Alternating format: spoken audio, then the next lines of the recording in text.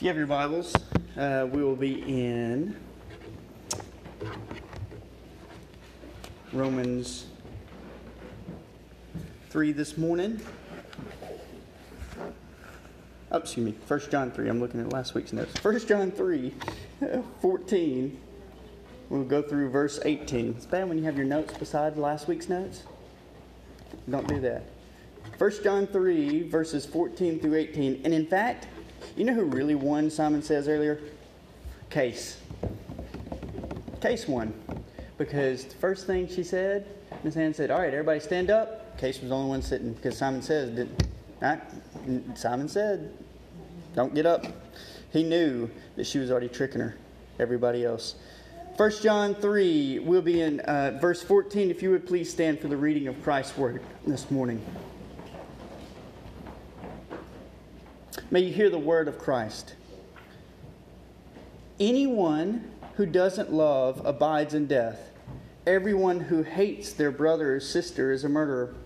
And you know that no murderer has the life of the coming age abiding in them. This is how we know love.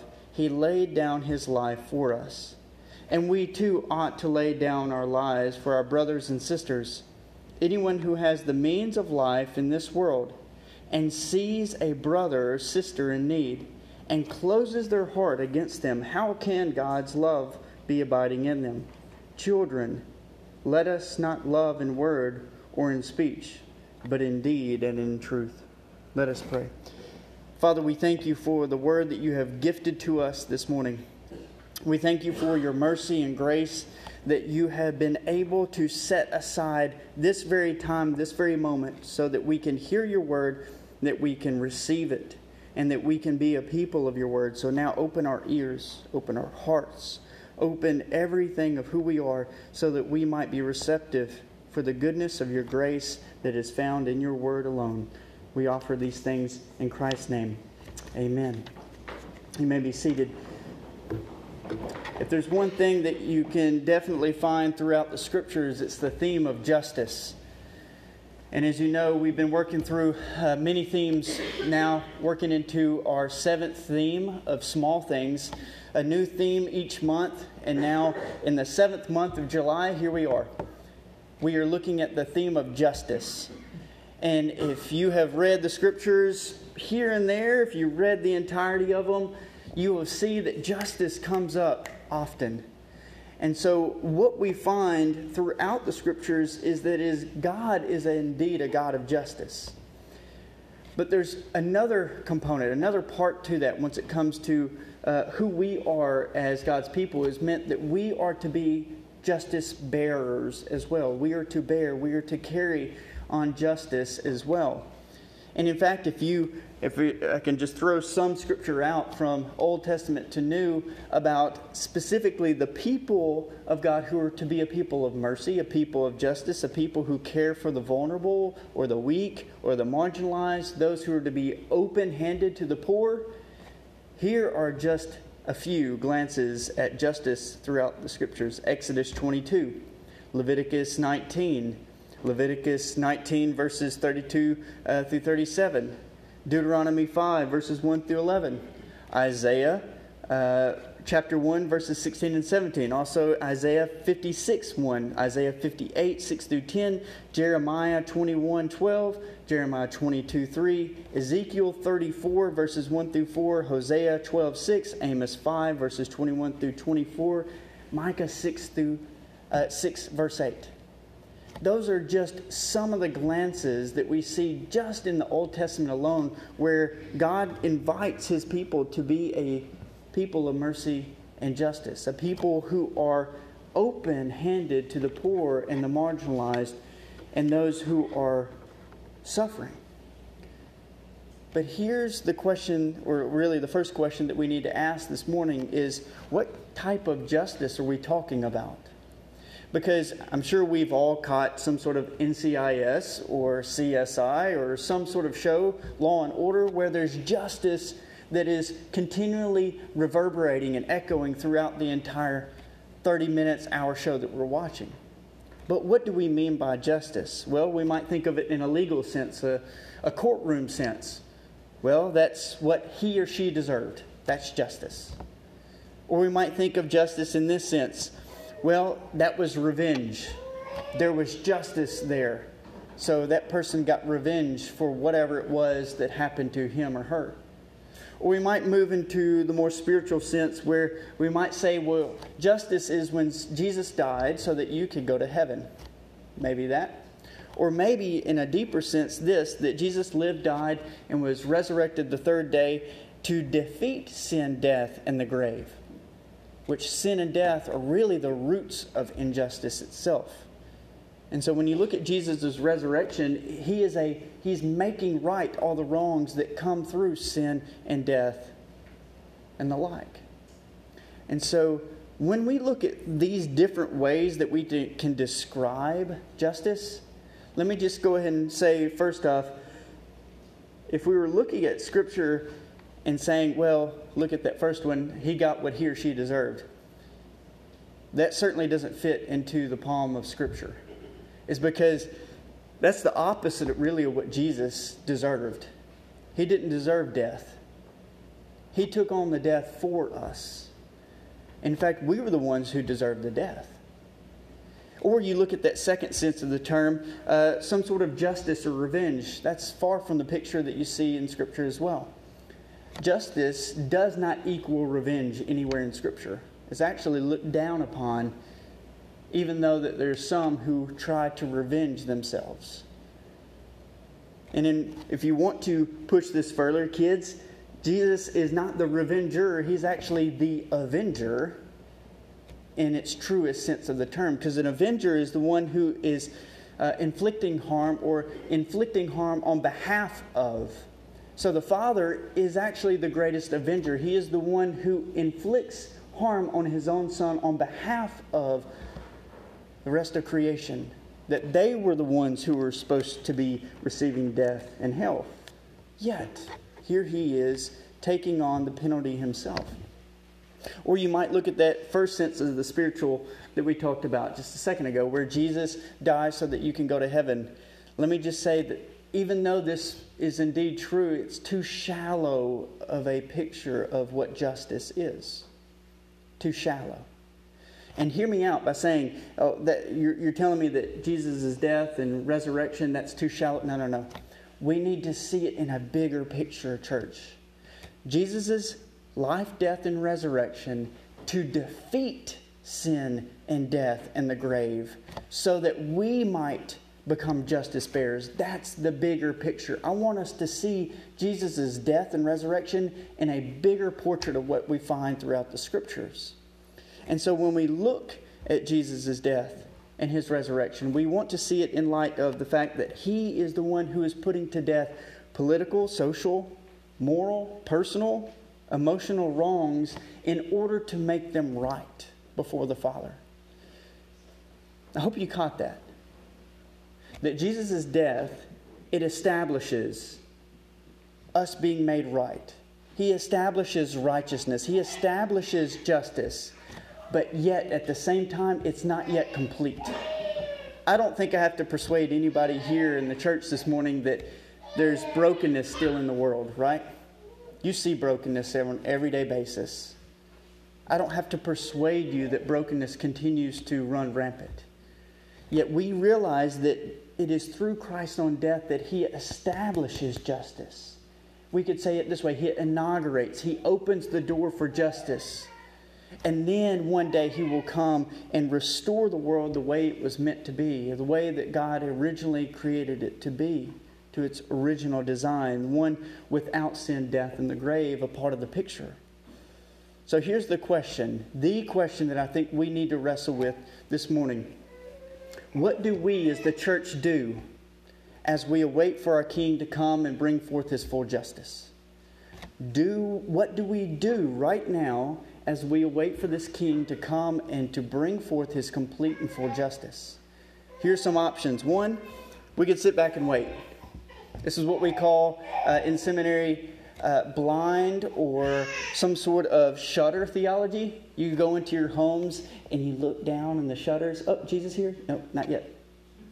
We escape. And that's it. And we wait for justice to come. That's one option. Or we could talk about telling people about the goodness of who Christ is and the justice He has brought forth. Good. But I would say it's still not enough. Because once it comes to understanding the entirety of the Scriptures, we need to put our shoulders to work. We need to put our shoulders to the plow and cultivate His justice on earth as it is in heaven. And that's a part of the actual teaching of the Lord's Prayer. Your will be done where? On earth as it is in heaven. A part of God's will is to actually bring about justice in your everyday world. And in fact, justice as a theme stretches across the entirety of the Scriptures. Let me give us a little bit of a rehearse of that. When you look at Genesis, for example, you have the introduction of sin and death, the roots of injustice. Then you go on beyond that. You have the people people of Israel and Egypt, and they're crying out because injustice is brought before them. They are having to labor and work hard. They are being persecuted. And you have the people crying out. And God sends forth none other than Moses as this Mashiach, this Messiah-like figure who brings about justice by bringing them out of His people. And then you have also the prophets. If there's one thing that you see throughout the prophets, it is none other than pleading for justice to happen. The poor, the widow, the children, anybody who is of spiritual excess or boasting or some sort of material excess, they are brought down by the prophets about who you are to be as Israel. And then if you move into the New Testament, here it is. The announcement that justice has been brought through none other than Jesus of Nazareth Himself. Through His life, His ministry, His death, and His resurrection.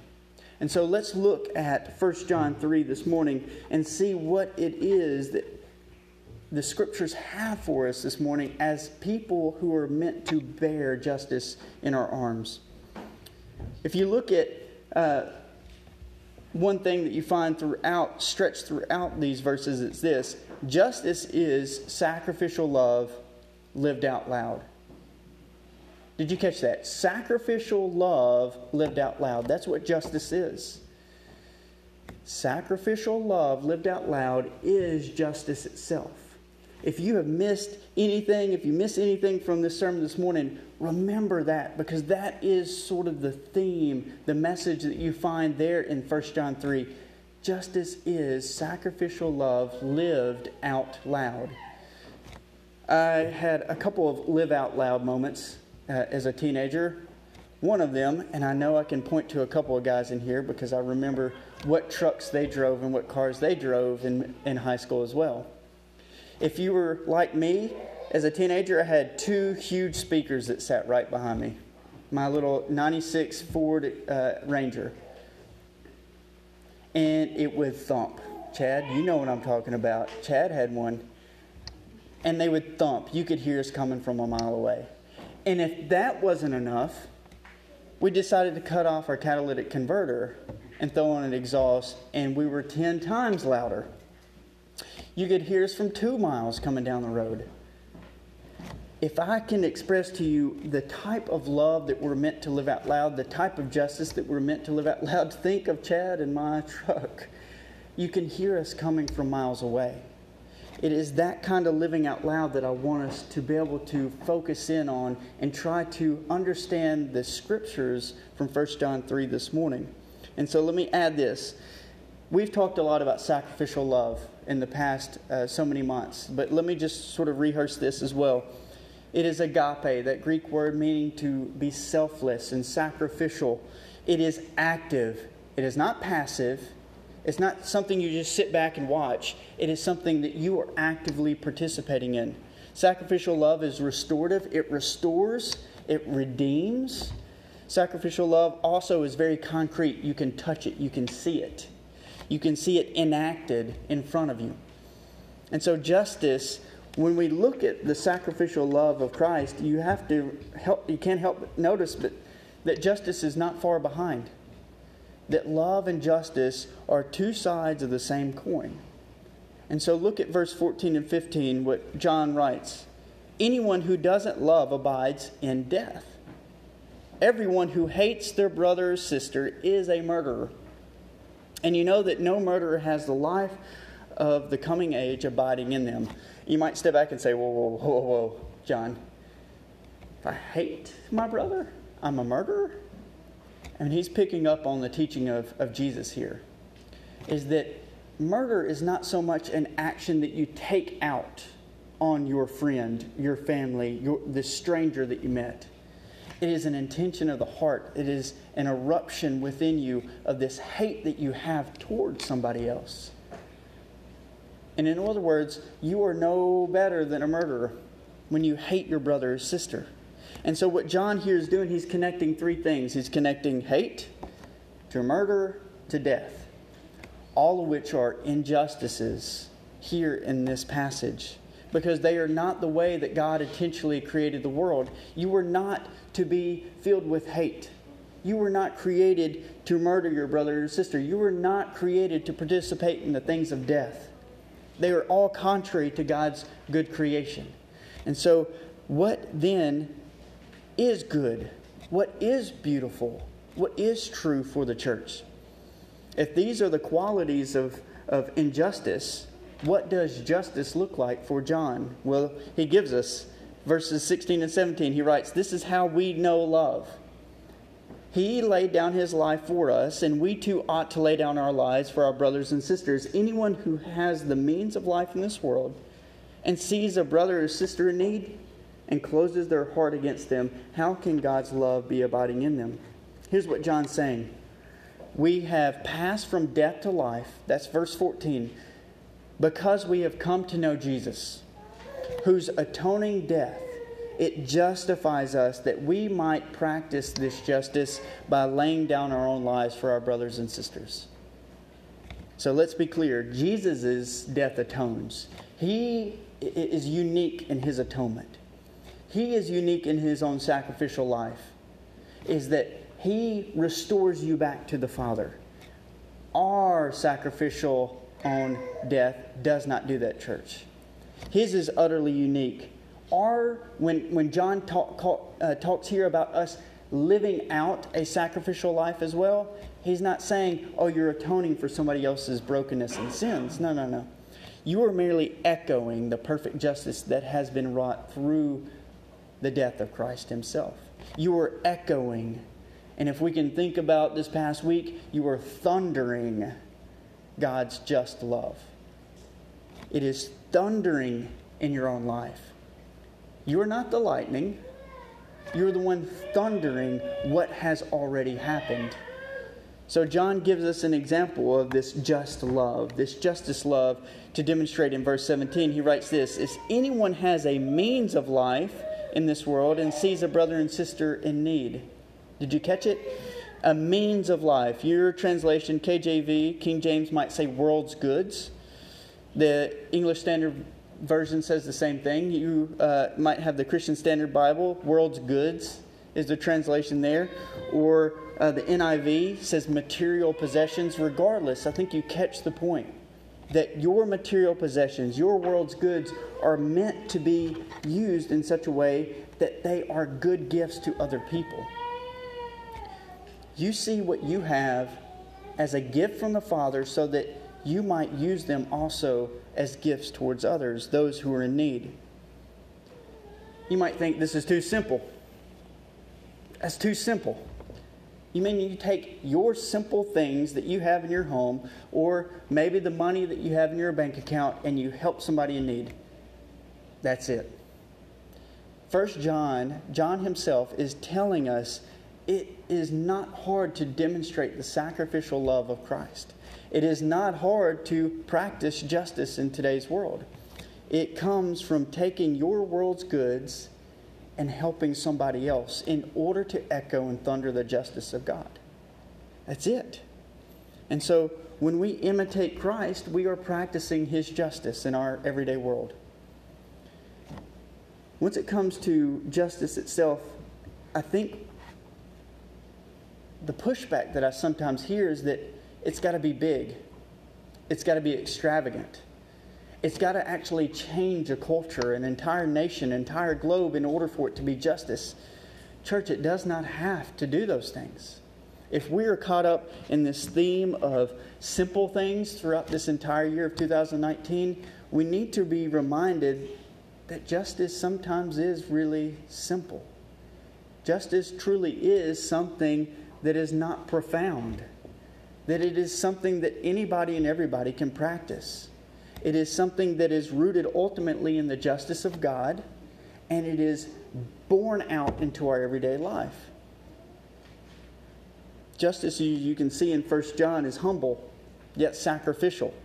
In fact, 1 John 3 seems to be echoing and summarizing the teaching that Jesus gave to his disciples in Matthew 25. Let me read this to you. When the Son of Man comes in glory, and all the angels with him, then he will sit on his glorious throne. All the nations will be gathered before him, and he will separate one from the other, just as a shepherd separates the sheep from the goats. And he will take the sheep on his right hand and the goats on the left. Then the king will say to those on the right, "Come, you who are blessed by my Father, inherit the kingdom prepared for you from the foundation of the world." And Jesus adds this, "For I was hungry, and you gave me something to eat. I was thirsty, and you gave me something to drink. I was a stranger, and you took me in. I was naked, and you clothed me. I was sick, and you took care of me. I was in prison, and you visited me." Then the righteous will answer him, "Lord, when did we see you hungry and feed you?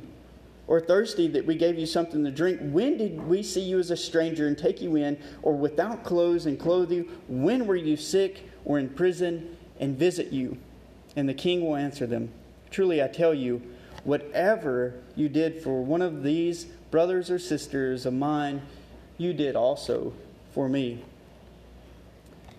Church, I hope that last verse haunts us as it relates to justice. Hear it one more time. Truly I tell you, whatever you did for the least of my brothers and sisters, you did also for me. Whoever is hungry, feed them. Whoever is thirsty, give them drink. Whoever is needing your hospitality, do so. Whoever is in need of clothes, care for them. Who is ever needing some sort of reminder through the tongue that they are valuable and full of dignity, tell them. The teaching really is that simple, church. But I understand how hard it is to live out. Because the thoughts in the back of your head think, who is this person? Can I trust them? What is going to happen?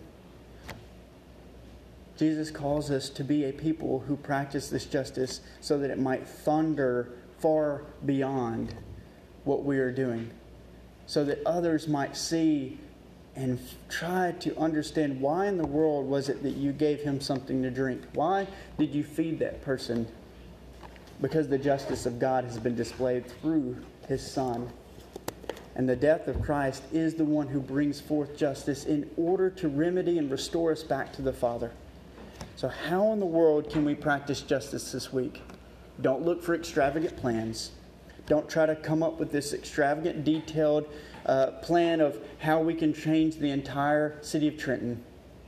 It starts as small as feeding, giving something to drink, taking care with clothes, bringing in to your home in order to demonstrate the thunderous victory of God, that his justice has been established, and one day he will return to fully establish that justice on earth. Let us pray. Father, we thank you for your goodness and grace. We're reminded this morning of your scriptures that justice is indeed yours, and that you invite us to be a people who bear that justice, a people who take and almost clothe ourselves with the justice that you have brought forth. And as we think on this passage this week, that justice is sacrificial love lived out loud. What are some ways that we can live out this sacrificial love so loud this week? Give us opportunities to be able to feed somebody who's hungry. Give us opportunities to take the clothes that are ours and give them to someone else, so that your kingdom can come on earth as it is in heaven. May we be a people who are wrapped up in your justice, who are wrapped up in your sacrificial love, that it consumes us, that it gets underneath our skin, that we might bear it in our homes, that we might bear it throughout our neighborhoods and our community.